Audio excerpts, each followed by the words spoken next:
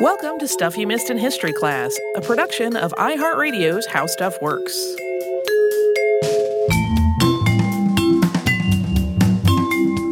Hello and welcome to the podcast. I'm Tracy V. Wilson. And I'm Holly Fry. We are just back from Paris. Indeed. I'm sure Holly did this too. Of course, I came back from Paris with a list of ideas for future episodes of the podcast. Oh, yeah. The list is long. Yeah. I'm planning to spread mine out so it's not just like all 19th century France all the time. Even though that is fun. This is more 20th century than 19th. So when we had our trip to Paris, I went out just a little early for a little extra time, a little jet lag recovery before the trip officially started. And one of the places I went during that time was the Musée de Laurencin. And I and my husband had been drawn there by Monet's water lilies. But later on in our visit, I found myself just totally spellbound by 5 paintings by Parisian artist Marie Laurencin. These are in another part of the museum. All 5 of them were of women and animals with very simple and willowy lines and this muted color palette of pink and blue and green and gray. And they just seemed wistful and ethereal, and I just loved them.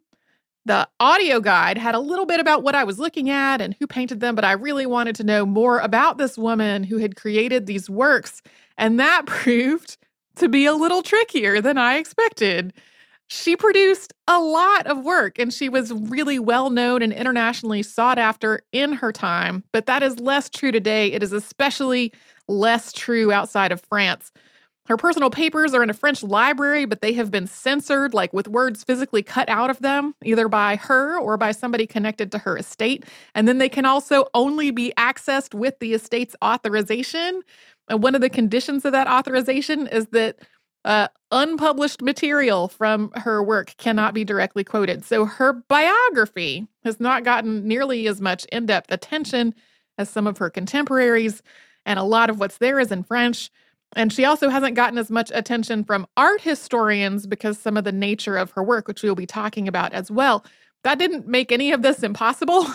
It just meant that when my husband was at the fancy library helping me out with getting me a book, and he sent me a photo of like, what would you like from this shelf? I said, everything in English. Bring it all to me. It's a little more challenging than normal, but not impossible. Still laughing at that. So to begin, Marie-Mélanie Laurencin was born in Paris on October 31st, 1883. I already love her as a Halloween baby. Her mother, Pauline, may have had some Creole ancestry, and her father was a government official named Alfred Toulet. Pauline and Alfred were not married. Alfred was not particularly present in Marie's young life.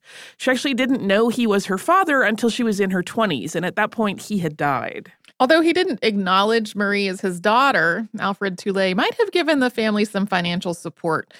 Pauline was able to establish herself as a seamstress and an embroiderer and provide herself and her daughter with a pretty middle-class lifestyle. They lived in an apartment at the foot of Montmartre, usually with at least one cat, which is another reason to love her.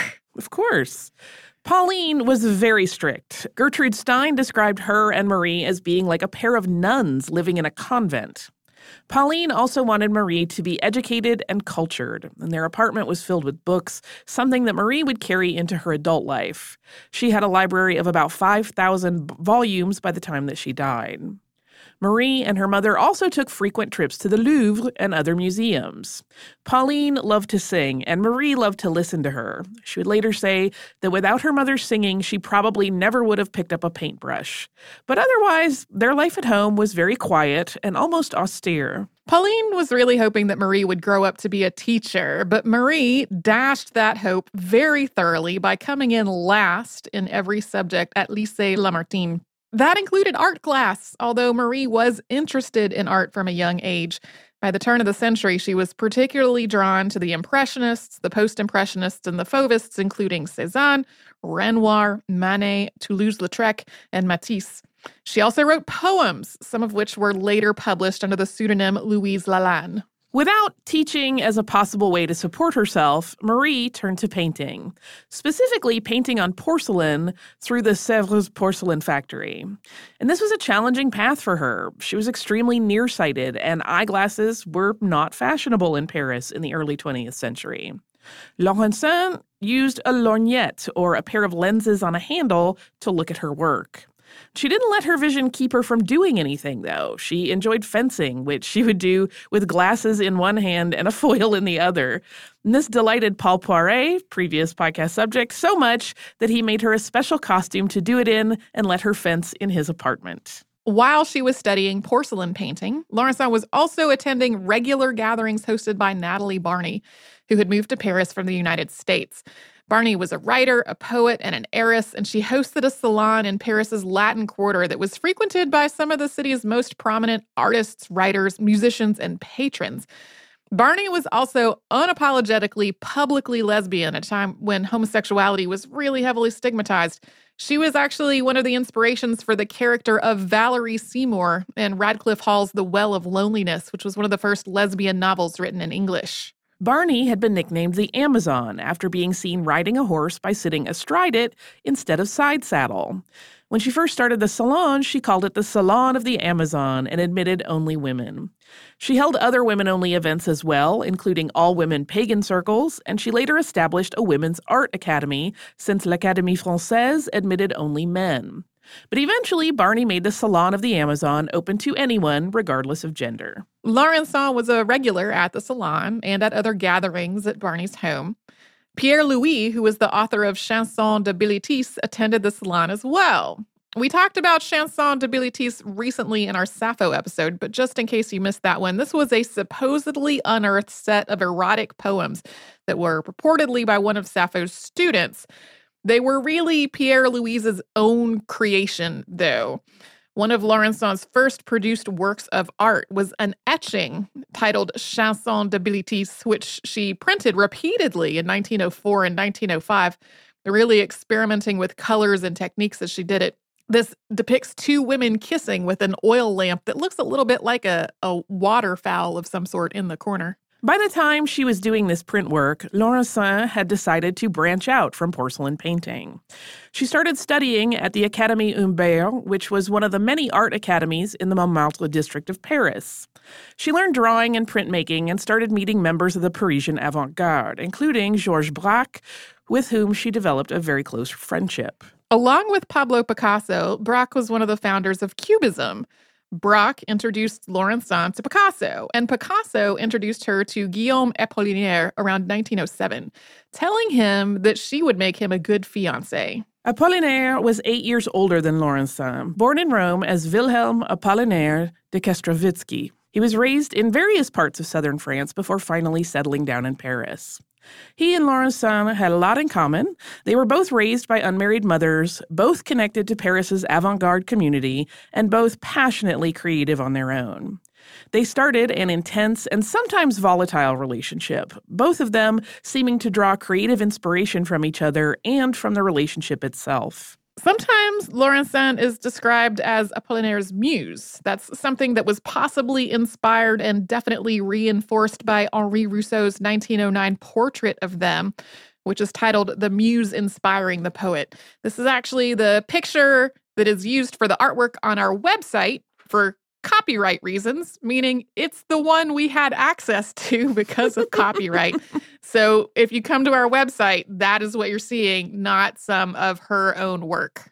And it is clear that Apollinaire's work was changed significantly while they were together. His early writings were explicit erotica, but in 1909, he published his first volume of poetry. He also became a literary and art critic, helping to define the Cubist movement and supporting the work of writers and painters all across the world of Parisian modern art. Apollinaire said Laurencin invented poetry for him, and he described her as his feminine counterpart. But this was not at all a one-way street, with Laurencin just sort of passively inspiring Apollinaire to greatness merely by existing, which is sort of how people imagine muses work. They were both really drawing from and challenging each other, and she was developing as an artist in her own right while they were together.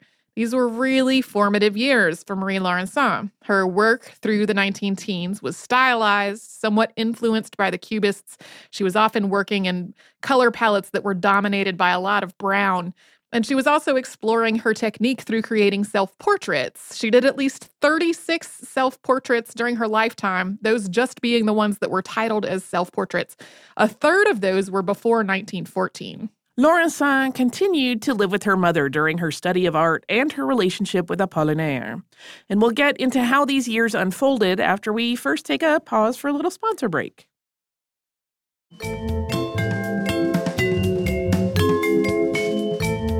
The Parisian avant-garde community of the 1900s and 19-teens was really highly interconnected. Many painters also wrote poetry, and many poets also painted or did some other visual or plastic art. Artists and writers were gathering constantly in cafes and coffee shops and galleries and people's homes. Laurencin was an active and visible part of this scene. And although her mother had her doubts about Marie's future as an artist, she hosted groups of Cubists at their Montmartre apartment. Laurencin was also frequently at the Bateau Lavoir, where Picasso and other Cubists had their studios, and she was a regular at some of the most influential literary salons in the city. She wasn't universally beloved by this community, though. Apollinaire praised her work really effusively, to the point that people sometimes thought that his feelings for her were coloring his judgment about her work. But Gertrude Stein and Pablo Picasso's girlfriend, Fernande Olivier, were both pretty dismissive and disparaging of her. Both Stein and Olivier wrote derisive accounts of an incident in which Laurencin was drunk at a party. Olivier also called her affected and a bit silly and claimed that she was only successful because of her connection to Apollinaire. Stein implied that Laurencin didn't really fit in with the rest of the community either, writing, quote, "Everybody called Gertrude Stein Gertrude, or at most Mademoiselle Gertrude. Everybody called Picasso Pablo, and Fernande Fernande, and everybody called Guillaume Apollinaire Guillaume, and Max Jacob Max. But everybody called Marie Laurencin Marie Laurencin." It's like the opposite of the Madonna thing. She wants all the names. If you're wondering why Gertrude Stein refers to herself in third person, this is from the autobiography of Alice B. Toklas, which was written that way. In 1907, with Apollinaire's encouragement, Laurencin exhibited at the Salon des Indépendants. This was an annual exhibition of independent artists that was established in 1884, after the official salon held by the Académie Royale repeatedly rejected the work of the Impressionists. The Académie Royale later became the École des Beaux-Arts, and this was the first of many exhibitions for Laurencin. In 1908, Laurencin sold her first piece of art, which was a painting called Group of Artists. It depicts the artist herself with Pablo Picasso and Fernande Olivier arranged around Guillaume Apollinaire. Also in the painting is Picasso's dog, Frika. Laurencin's buyer for this was past podcast subject Gertrude Stein. And eventually, Laurencin would also paint a portrait of one of Stein's dogs, that dog being Basket II. In 1909, Laurencin painted a larger version of a similar scene, known as Reunion in the Country or Apollinaire and His Friends. This larger piece featured Gertrude Stein, Fernande Olivier, and an unidentified third woman as the three Graces on the left-hand side of the frame. Guillaume Apollinaire is roughly in the center, and to his right are Pablo Picasso, Marguerite Gillot, Maurice Kremnitz, and Marie Laurencin herself. There is a dog in this painting as well, facing away from the center of the frame, but with its head turned back toward Apollinaire. Laurencin gave this one to Apollinaire as a gift, and it hung above his bed until his death. These two paintings are some of the most examined in Laurencin's work, and they both show the influence of Cubism in her early painting, especially the earlier years of Cubism before it progressed to being just really abstract a lot of the time. They're both very flat with primitive lines and lots of brown, gray, and black, and both of them show Laurencin as part of this group that also included Pablo Picasso. But while she was fascinated by the Cubists and was nicknamed Our Lady of Cubism, Laurencin didn't really consider herself to be a Cubist. She counted people like Picasso and Matisse as contemporaries and credited them with teaching her what she knew about art, but she also thought they would be embarrassed by her association with them. And as a side note, Apollinaire was his own potential source of embarrassment. On September 7th, 1911, he was arrested for stealing the Mona Lisa from the Louvre, which he had not done. However, he and Picasso had gotten someone else to steal a couple of ancient Iberian busts for them, which Picasso used as models for his painting Les Demoiselles d'Avignon. Apollinaire tried to anonymously return these busts, and that led to him being held for 6 days for the unrelated Mona Lisa theft. He wasn't ultimately prosecuted for the theft of these busts, but this did put quite a bit of strain on his and Laurencin's relationship. In 1912, Laurencin was the only woman to be part of La Maison Cubiste, or the Cubist House, which was an art installation for the 1912 Salon d'Automne. Like the Salon des Indépendants, the Salon d'Automne had been established in response to the conservatism of the Academy. The Cubist House was an architectural installation with a facade full of angles and interior rooms adorned with Cubist art. The response in the press was incredibly critical. This combination of a structure meant to look like a family home filled with avant-garde art really struck a nerve with the public. In the face of all this criticism, Laurencin and a couple of other women stood guard outside, armed with umbrellas. Laurencin continued to make connections and show her work in the early 19-teens. She was part of the group of artists known as the Section d'Or, and she exhibited her work with them. She had several pieces at the International Exhibition of Modern Art in New York City in 1913, which came to be known as the Armory Show. This was just a groundbreaking and incredibly influential exhibition, and it was many Americans' first experience with modern art. Laurencin and Apollinaire ended their involvement in 1912 or 1913 after about 6 years together. Although he had a reputation as a philanderer, they stayed in touch, and apparently Apollinaire thought they would get back together until 1914. That's when Laurencin married German artist Otto van Wetjen. Laurencin said Van Wetjen reminded her of her mother, who had died at about the same time that she broke up with Apollinaire. Yeah, this was a difficult year or so in her life. And this marriage wasn't particularly happy. World War I started while the two of them were on their honeymoon. And because Van Wetjen was German, they had to leave France. They went to Spain, which was neutral during the war. Laurencin soon made connections among Spain's modern artists, particularly the Dadaists. She also had lots of letters from France and visitors from time to time. One eagerly welcomed visitor was fashion designer Nicole Grue, who was Paul Poiret's sister. Laurencin and Grue had met in 1911, and they were extremely close for the rest of their lives, including a love affair during at least some of that time.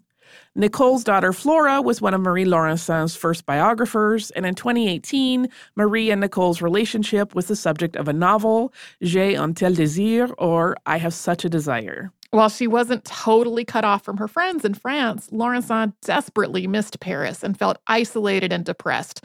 Parts of the avant-garde community had also really heavily criticized her for her split with Apollinaire and her marriage to a German. She eventually broke off from the Cubists, but she continued to work, and she started to really establish some of the visual style that she became more known for, with lots of pinks and blues and greens rather than the browns that had dominated a lot of her earlier work, and depictions of women and animals more often than her depictions of men. Many of her wartime paintings also show how unhappy she was during these years, with elements that suggest being trapped or imprisoned.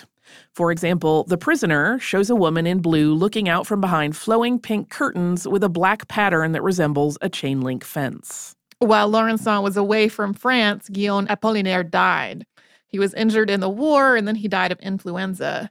Van Wetjen also started abusing alcohol, and Laurencin filed for divorce in 1919. The split was apparently amicable, though. They stayed in touch until his death in 1942. Laurencin was finally able to return to France in 1921.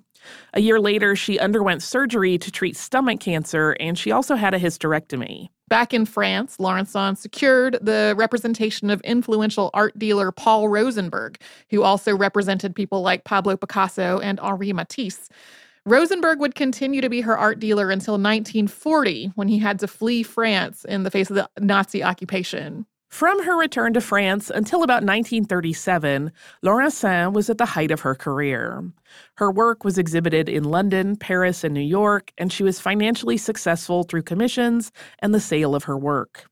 She continued to work mainly in pinks, blues, grays, and greens, often depicting women and girls in dreamy, slightly unreal settings.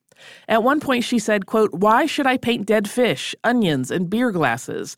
Girls are so much prettier. In the words of an art critic quoted in her obituary in the New York Times, quote, "She can paint a girl with eyes like a doe and a doe with eyes like a girl." Laurencin also started working as a portrait artist, and she was successful enough to be selective about who she painted, although her dealer repeatedly had to discourage her from just giving her paintings away to people that she liked.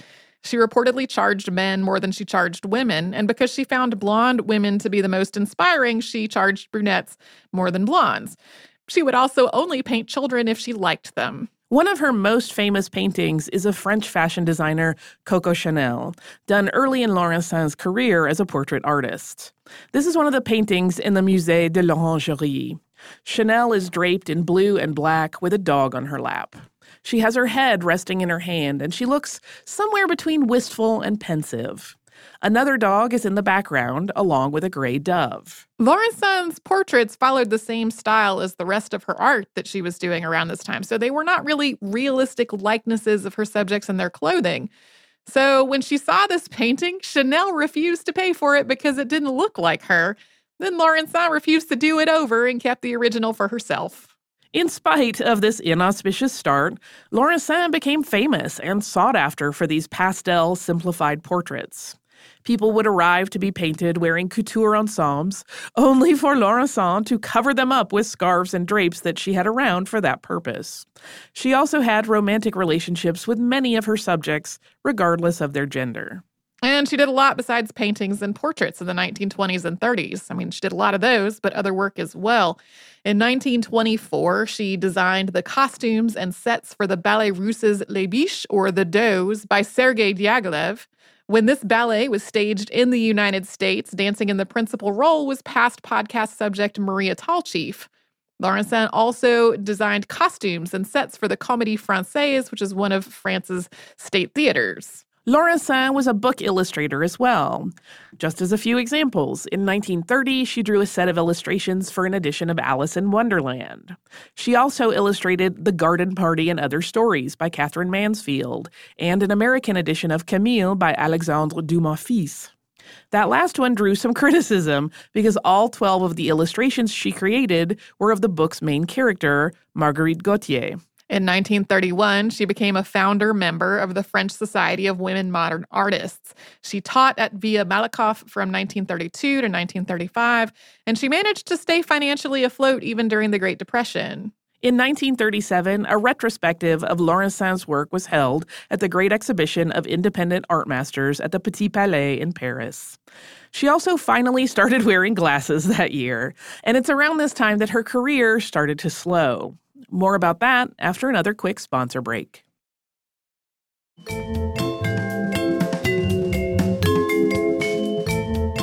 When World War II started in Europe, Marie Laurencin stayed in Paris. She published a semi-autobiographical collection of poetry and prose in 1942 that was called Le Carnet des Nuits. And although she continued to work in visual art, her output slowed down, as we said earlier. Most critics consider her work at this point to be a repeat of the techniques and themes that she was developing earlier in her career, rather than experimenting or breaking new ground. She did start to use some darker, brighter colors rather than the pastels that had become her hallmark in the 1920s and 30s, and this change in palette may have been connected to the ongoing deterioration of her vision. Although she was able to stay in Paris, Germans requisitioned her apartment during the occupation, and she stayed with friends for the duration of the war. Some of her art was branded degenerate or looted by Nazis. Her politics during this time seem to have been contradictory. She was part of an intellectual scene that had lots of connections to the Vichy government, and in some ways, Laurencin was complicit with them and with German authorities. At the same time, she tried to personally intervene to save her friend Max Jacob, who was a poet and a painter. Jacob was of Jewish ancestry but had converted to Catholicism. He was ultimately deported to a concentration camp, and he died in 1944. When France was liberated at the end of World War II, Laurencin was arrested as part of the wave of arrests and purges known as the Epuration or Purification. She was briefly incarcerated at Dancy internment camp, but was ultimately exonerated and released. After the war, Laurencin was prone to cycles of depression and isolation. Her closest companion became Suzanne Moreau, who had originally been her maid. It is not entirely clear if the two of them were romantically involved or if Laurencin was more like Moreau's surrogate mother, but they were together for almost 20 years. Laurencin legally adopted Moreau in 1954 when she was 70 and Moreau was 49. In 1950, Laurencin produced a series of 23 etchings for an illustrated collection of Sappho's poetry, which had been translated by Edith de Beaumont. In her earlier book illustrations, her work had tended to resemble her paintings, with similarly flowing lines and pastel palettes.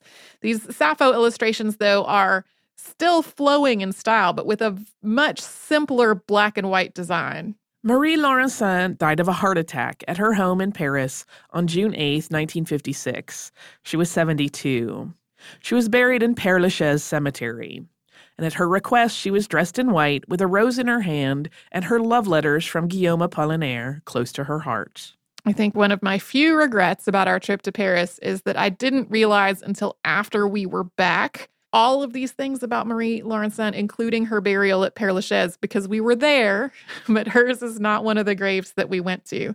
There are so many things to look at in Père Lachaise. You cannot fault yourself for missing anything. Well, you could be there really all day long. And I think at that point, because that was one of the things that we sort of did on one of our free days while we were in Paris. And at that point, I think she was written in my list of ideas for podcast episodes for after the show as something like that painter from the Orangery. Like, I didn't even have her name clearly affixed in my mind yet. So anyway, although she had been well known and sought after during her lifetime, her reputation faded pretty quickly after her death. She left instructions to Moreau not to sell her paintings or to allow people to research her, so it wasn't really until the 1970s, which I think was after Moreau's death, and when there was renewed interest in women's and LGBT history, that people started researching her life and seeking out more of her work, especially outside of France. The nature of her work also may have acted as a deterrent for biographers and art historians. There was a decorative element to Laurencin's paintings. She didn't push boundaries in the same way that many of her contemporaries did. Many of the Cubists who were so important to Laurencin's early development and artistic network were creating work that was increasingly abstract. And Laurencin, on the other hand, ultimately broke away from the Cubists, and she painted in a way that was pretty and appealing. She wanted to make art that people would enjoy looking at. Added to that, Laurencin and her work were explicitly, intentionally feminine, given the gender standards of the day. Her pastel color palette and willowy fluid lines impressed people as just intrinsically female. And this made it really easy to write her off as just girl stuff rather than as a serious work of art that was full of nuance and symbolism and subtlety and sometimes humor. She clearly had an affinity for women in her work and her life as well, and that was something that earlier art historians seemed really reluctant to explore because of all the stigma surrounding lesbianism and bisexuality. Because so much of the interest into women's art in the 1970s was coming from the feminist movement, Laurencin's own preferences and opinions complicated things as well. She really favored one type of model, one who was young, white, fair, and slender. And she also believed that women and men were fundamentally different and that women's art was fundamentally different from men's art. She said, quote, "If I feel so far removed from painters, it is because they are men. And in my view, men are difficult problems to solve. But if the genius of men intimidates me, I feel perfectly at ease with everything that is feminine." That made her a less appealing subject of study in the context of a movement for women's empowerment, autonomy, equality, and independence. As a counterpoint to that idea, though, Marie Laurencin was one of very few women artists to hold her own in the male-dominated world of French modernists. Although she was connected to the Cubists and her early work shows some Cubist influence, she ultimately broke away from all that and developed her own distinct, unapologetically feminine style, and that was transgressive in its own way. There's been more interest in Marie Laurencin's life and work in Europe and North America over the past few decades. But she's been especially beloved in Japan. Japanese collector Masahiro Takano developed an interest in her work and acquired a huge amount of it, founding the Marie Laurencin Museum in Nagano, Japan, which first opened in 1983 to mark her 100th birthday. At the time, it was the only museum in the world dedicated to the work of a woman artist. The museum closed in 2011 for financial reasons. In 2013, pictures from the museum were part of a temporary exhibition at the Musée Marmottan Monet in Paris. After that, the Marie Laurencin Museum reopened in Tokyo in July 2017. Unfortunately, it closed again on January 14th of 2019. When I was looking at the website for it, because sometimes I am calendar challenged, somehow I thought January 14th, 2019 had not happened yet. And I was like, I got to go to Japan right now. And then I realized, I got 6 months. Yeah, already too late. But yeah, the wording suggests that that there may be a future exhibition at some point in the future. And it's also clear that the people who have all this art of hers really love it and are caring for it. So maybe it will be on public view somewhere at some point in the future. Anyway, I love her. Yeah, she's great. Her art is very pretty. It's not my jam, but I appreciate it and think it's beautiful. Yeah, it's I kind of came around a corner where all 5 of the paintings that were on display all were. And I was immediately like, I am here for this. Yeah. That's the beautiful thing about art is when you have that like visceral, just unexplainable emotional reaction to it. That is why I love art so much. Yeah. And there's also, we'll have a link in the show notes to the episode because we couldn't personally put some of her artwork onto our website. We will have a link to the museum's page on her that has all 5, I think, of the paintings that you can look at there. I think they're really beautiful. Do you have a little bit of listener mail? I do. First, I want to thank everyone who has updated me on where to find Krispy Kreme in New England. Some of these Krispy Kreme locations have opened up since the day that I looked and went, oh man, the closest is in New York City. And then some of them, either the store locator was lying to me about where they were, or I was thinking, I'm never in that part of Connecticut. I'll have to wait till I'm in New York. But anyway, we've gotten a number of letters from folks telling me about various places in Connecticut and Maine to get Krispy Kreme donuts. Thank you.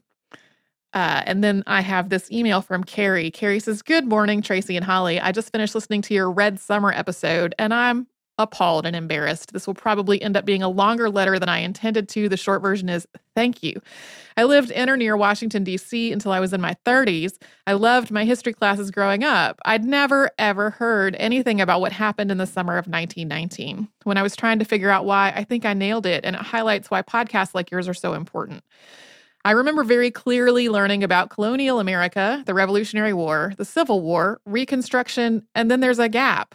I learned a bit about the Great Depression, a little bit about World War I, a fair bit about World War II, and key presidencies like Nixon and Kennedy. I learned about the civil rights movement in the 60s, but it honestly came across as a somewhat isolated set of events. That gap, while as a kid was seemingly insignificant at the time, is really telling. I went to a mostly white suburban high school. In Virginia, my history classes taught me that the Civil War wasn't really about slavery, but about trade. In Maryland, I learned that Maryland's lawmakers were trying to be peacekeepers, and that's why they didn't secede from the Union. I knew my history classes were whitewashed and untrue, but I'm truly disheartened and saddened that I wasn't taught any of the material in this podcast. I didn't know that it happened. It put things into perspective for me, and I'm embarrassed to say that I didn't put these pieces together before now. It's sort of this gap in my head between historical America and modern day America. That gap is exactly this post-Reconstruction, pre-World War I gap that's so important to understanding a lot of today's politics and the struggle of Black and other minority Americans. It's a whole generation of people who were quite actively and horribly oppressed that I didn't realize existed. Anyway, thank you. I feel like I owe the world an apology for my lack of understanding. And then Carrie sent some pictures of cats. Always happy to get cat pictures. Thank you so much, Carrie. I wanted to read this email because I really feel like it is the same experience that a whole lot of people have had in history class. Mm-hmm. I know it's my experience in history class. I honestly don't recall whether my history classes in North Carolina taught that the Civil War wasn't really about slavery. But it was obvious to me as a child that it was. So it's like, I don't know that I was just reading between the lines of the textbook or if the textbook actually said that. But otherwise, like, this is 100% what my American history class was like. And I talked to so many other people who that's exactly what their American history classes were like. So don't feel appalled and embarrassed. It's like so common, especially among folks that are maybe a little older on the spectrum of when we were in middle and high school. I think a lot of classes are doing a better job of this now, but I feel like whenever we are doing live shows and somebody asks us, like, what's one of the most important things that we've learned while working on this show, one of my answers is usually that, like, I learned slavery and the civil rights movement as like these two totally disconnected events. Oh, yeah. Without the progression of everything that happened in between them as like one long continuum. So thank you so much. I really appreciated this letter. And I have a feeling that we have lots of other folks in the audience who 100% identify with it, which is a huge disservice to all of our collective understanding. If you would like to write to us about this or any other podcast, we're at historypodcast@howstuffworks.com. And then we are all over social media at Missed in History. That is where you will find our Facebook, Pinterest, Instagram, and Twitter. You can come to our website, which is missedinhistory.com, where you will find show notes for all the episodes that Holly and I have ever worked on together, with today's, including a link to paintings by Marie Laurencin. You will also find a searchable archive of every episode ever. And you can subscribe to our show on Apple Podcasts, the iHeartRadio app, and wherever else you get your podcasts.